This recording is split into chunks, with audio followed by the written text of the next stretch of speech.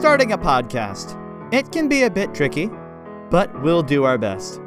You're listening to Return to Gilead, a fan podcast for Down Gilead Lane, by two avid but new fans of the show. I'm Michael Lefevre. And I'm Ryan Matlock. And today we're reviewing 1-1 Meet the Morrisons by Beth Culp, Episode 1 on our Return to Gilead. Well, for those of you who are new to the two of us doing podcasts, Ryan, do you want to introduce kind of who we are and why we're doing this podcast? Yeah, so I'm Ryan, and I am good friends with my friend here, Michael. Yep. And we both came to Down Gilead Lane pretty recently. I'd say within the last 2 years for the both of us. Yeah, I was last year and Ryan's was 2 years ago, right? Yeah, I came to it late 2020, actually. Mm-hmm. And my wife, who grew up on Down Gilead Lane, suggested it, and we started listening to it. We listened to the first season because her parents had it, and I loved it. I was like, oh, I want more of this. And she was like, there's like 12 more seasons. And so we did a little bit of a splurge. We got all of the seasons and just started to binge them. And I was like, this is amazing. Because I grew up on Adventures in Odyssey as my audio drama, so I'm no stranger to audio drama, but I grew up thinking Adventures in Odyssey is the golden standard for audio drama. It's amazing. And then I started listening to this, and I was like, this is what I want in a typical Odyssey episode and rarely get. Uh-huh. No, absolutely. And when I started listening, I got all of Gilead because of the half-off sale that Keys for Kids had, and I absolutely fell in love with it. And the reason we're doing this is because there's only been basically one podcast that was starting off as an official podcast by Steve Odell and Lori Twitchell. Lori was one of the head writers for, I think she was the head writer of her and John Fornoff for seasons 7 through 12. Steve Odell's been with the show from the beginning, and then they passed the mantle off to Daniel, what's it? It's Dave, this is terrible. It's Dave Brown and Daniel Gray, right? Do you know those guys? I'm not sure. I don't. You are the guy who listens to the credits and geeks out about it. I'm the guy who listens to the episode and geeks out about it. Well, Daniel Gray and Dave Brown started this Slow Walk Down Gilead Lane, which was Gilead's fan podcast and the only podcast they've had. And I figured since we've done so many hours of Adventures in Odyssey content, it'd be good to branch out and try Gilead. So yeah, we're gonna because we both come from like the Odyssey podcasting world. I got into it sort of back when I was like 15. I'm 25 now. Oh my gosh, that's been 10 years. But yeah, like we've been on like the Odyssey Scoop, and I've been involved with a few other podcasts. And Michael has AIO Audio News, which he regularly maintains. Good way though. And we just done a lot of reviews and had a lot of fun doing those. And so yeah, here we are starting a Gilead podcast. Yep. The plan is hopefully to do this 3 times a week. This shouldn't be too hard with editing because I have a plan on how to get this down. But Ryan, I say let's just go ahead and jump into Meet the Morrisons. How about this? Let's do it. Okay, so this is the first episode on season 1. In the CD, it's included as a bonus episode because there's the main 4 CDs of the, I guess, the other 12 episodes in the album, and then this episode actually was, I don't think it's included on the digital download, but it's really needed as a good introduction to the series. And man, if I could pick some of my favorite episodes from the series, this is an extremely strong start to this audio drama. Yes, and I think as far as like, was it technically a pilot, or did they record it after? I don't know, actually. Unlovables. I'm not sure. There's not a ton of background information on that. I know Slow Walk probably talked about it, but I haven't listened to their stuff yet. I'm planning on doing that as soon as I can. Gotcha. Yeah, I had assumed it was a pilot, just because I think the way that we have it listed in our, I don't know if it's a digital download or if we just have the CD, but it's just episode 0 in our files. And so I assumed it was a pilot. But if it is or is not a pilot, it works great as a pilot because in the first 3 minutes here, we get a pretty good intro to at least part of the family. We get Timmy, Mom, and Dad. We don't get much of the rest of the family, but by 12 minutes in, we've met Brooke, we've met Justin, we've met everybody. Yeah, you figure, is Justin in the intro? I think I missed him at the very beginning. I don't think he is. It's mainly Mom, Dad, and Timmy. And Haley, Brooke, and Michael are in that little bit at the beginning. Yeah, they say things, but it's very brief. It's like them talking about Dad. Mm-hmm. What I love about the first scene, or the first set of scenes, that little montage right there, is that it lets us know this is where we're starting with this family. They've had a history. Of course, they've existed before this point, but we're seeing them struggling with all of these new challenges, with John becoming a judge, and then with the kids having to adjust to school and new things that they're going to be having to do around Coleraine, which is the town where they live. And it works spectacularly because in that just a little bit of time, we get to hear their voices, understand kind of who they are, what they want. Haley's actually the first voice we hear of the kids. And then later on, when we get to know them better, we're like, oh yeah, these are the kids who have been dealing with all these challenges, and we get to see how they actually go about that. And I'll say right here, Beth Culp is one of my favorite writers of audio drama. I don't know how much or how if she's able to be contacted for an interview, but I'd love to interview everybody who worked on this show, especially her, because she knows how to do family drama. And yes, there will be so many examples of that throughout the series, but this episode especially is phenomenal in building family. Yeah, she does a great job of slowing down, and not only that, but like I feel like as far as the writing here, what makes it really special is that Beth doesn't feel the need to give them things to do. Like, it's okay for the kids to just go to school and the parents to just do their job and be a stay-at-home mom, and no one has to be doing a fundraiser or a drive or have a special event going on. Like, the biggest events that you might have is like, oh, well, the brother's trying out for football, or oh, well, the sister's having trouble finding her classes, and they're very mundane, normal things that anyone could be doing, and that's not the point of drama, is to get people to do interesting things. It's to have us explore things that everyone deals with. Yeah. The significance of that is at the end of the episode, we've seen how Mary Morrison, the mother, who is actually played by Jill Schellenberger Mueller, who is the wife of Roger Mueller, who plays John Morrison, which is cool. So the husband and wife in real life play the husband and wife on the show. I don't know if you knew that, Ryan. Yeah, they're great. I love every actor in this episode. And the sort of moral to this episode is that she says to her kids, I'm sorry that I haven't been patient with you guys and haven't set a good example, because we've all been kind of stressed with this new situation. And you can look back and see all these little things that Brooke was dealing with when when she walks into the teacher's lounge instead of the stairwell, or falls behind when she's running. And all the little, I guess, not microaggressions, but all the little triggers that all of the kids have throughout the day, leading to that point of, we shouldn't be impatient with each other. We can understand that we all have to deal with this. And guess what we've been forgetting? Giving our problems to God. Ending with that is a great message because it's really relatable. It doesn't have to be any super intricate plot. And we'll get that intricate plot later on. But for now, it's a great story.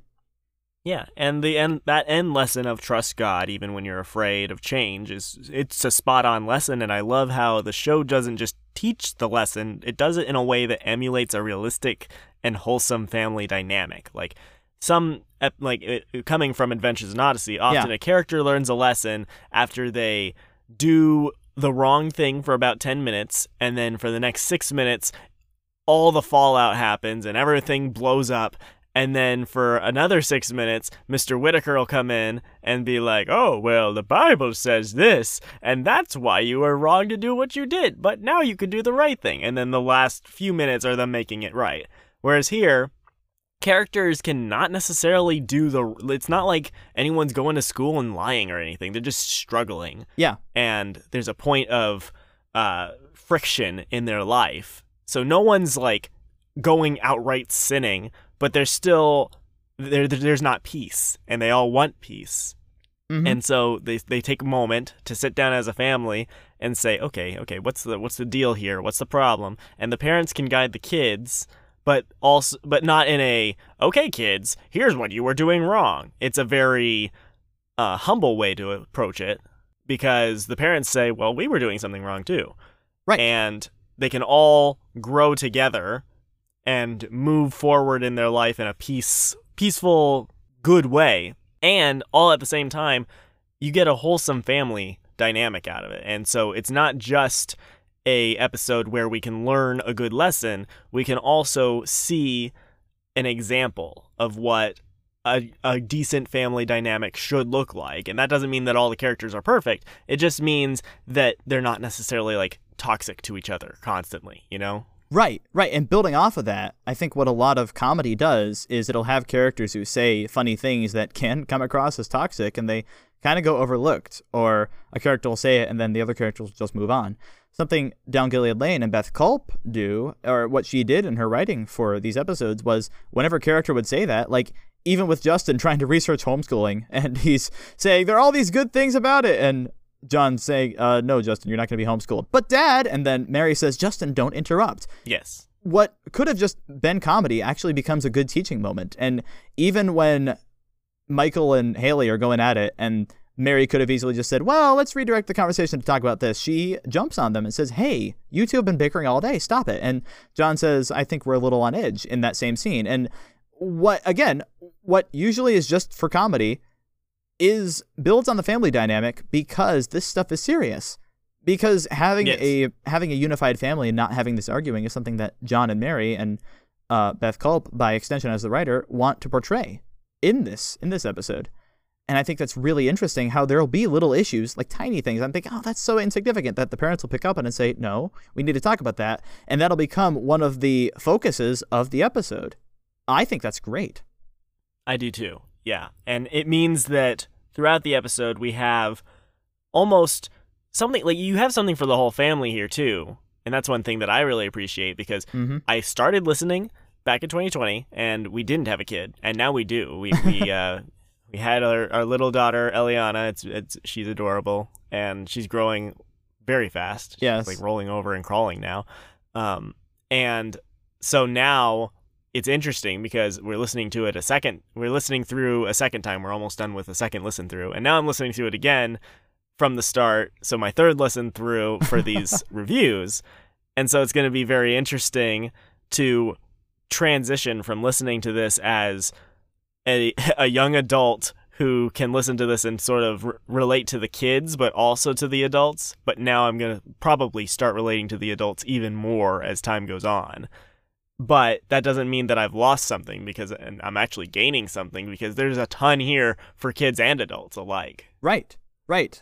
A lot of the misconceptions about children's media, it's got a particular target audience. I've said this about Odyssey for a long time. It doesn't have to be. It's written in such a way that it transcends age, really. Yeah. Let's go ahead and take a listen to the clip of the day. This is going to be from the end of the episode here. Let's do it. I mean, I can't define who I am by whether or not my kids are at home during the day. Right. Look, we find who we are only through God. And we just have to do the best we can, trusting He will meet us every step of the way. Listen, guys, I know it's hard. I'm dealing with change just like everyone else.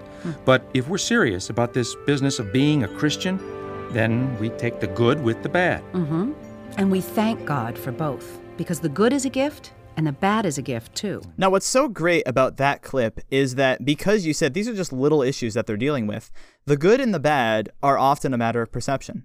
Eventually, there will be bigger issues that are morally good and morally bad, but even in then, the kids and the adults will have to deal with things where they are either making good choices, bad choices, things that are comfortable, uncomfortable.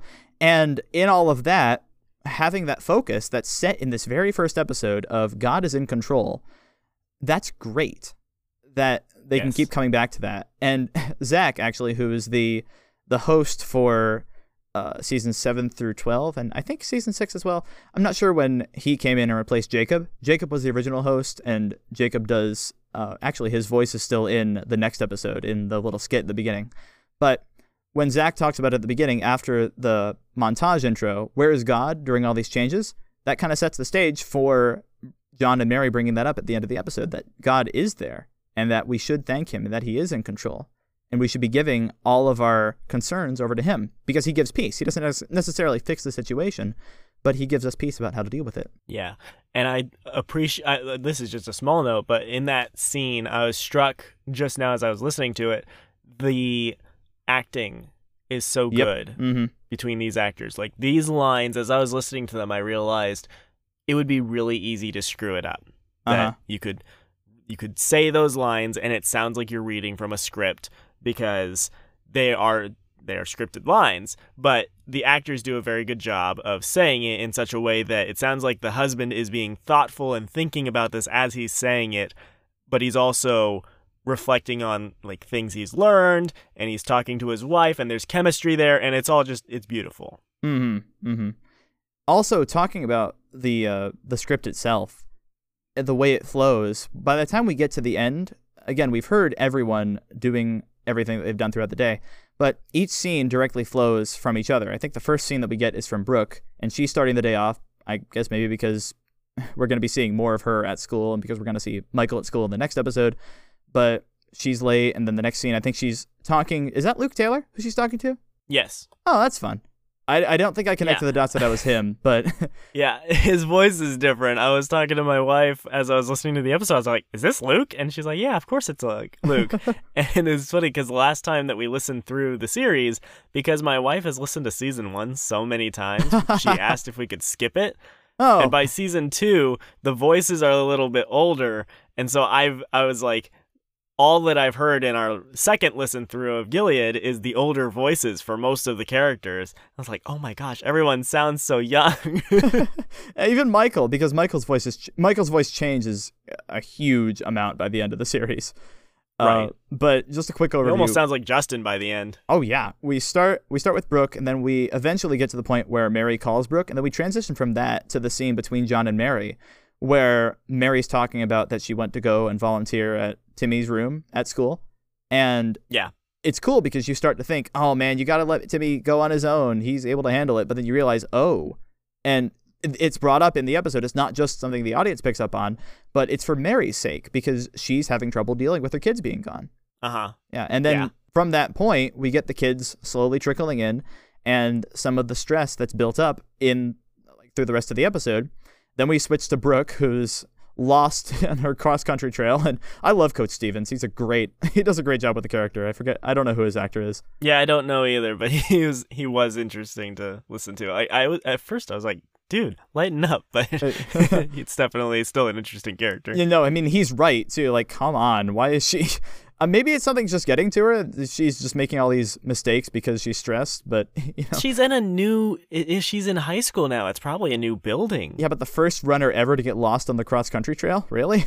I don't know. I don't know, but then she gets home and her mom says, how was practice? And she says, well, I'll be grounded if I answer that. Ooh. Ouch. There are so many really great lines, but what I'm bringing out here is that as we weave in and out through the scenes, every scene flows really well from each other. And it does. I think it's really cool because then when we get to the end, it's not like we've just been jumping around A plot to B plot. It feels like one continuous plot. And because of that really helps us connect with the characters. Because we see these people have flaws, even though they're great, their flaws are just things that they haven't learned yet or things they've forgotten, like giving it to God. And as an introductory episode, we hear a lot about, we hear Mr. Key, we hear about the Taylors, or we hear about Mr. Key mentioned. What else do we hear? Mrs. Collins, who's going to be in the next couple episodes. And all of this setting up for the series, I think does a fantastic job. Yeah, and I think there's a decent amount of creative restraint here. Right. Because, I don't know about you, but, I could be tempted to try to write this episode and show each kid at school and then each kid at home and then go back and forth. And it would just be a lot. But we don't see that here. We see Brooke at school, and then we get back home, and we can hear about everybody's day, but we don't have to see their day. Because for certain kids, it's less important. Yeah. And we will be seeing a lot of all these kids at school. But in the meantime... Right. And that's one thing I really appreciate about Gilead is that they manage to introduce us in this pilot to a 7-person family. And it doesn't feel cluttered. And eventually we will get more about each kid. But we still get to know most of these kids pretty decently by the end. Because it's not necessarily about characterizing the kids by their interests, but by their character and their personality traits, which are very quick, easy things to learn about. Like Haley's talkative, easy enough. Right. And she's kind of obsessed with how she looks, which actually will come into significance later. But these are really deep 3-dimensional characters, even 4-dimensional. I don't know how many dimensions they go, but the 5th dimension. That's what I really love about Gilead. Agreed.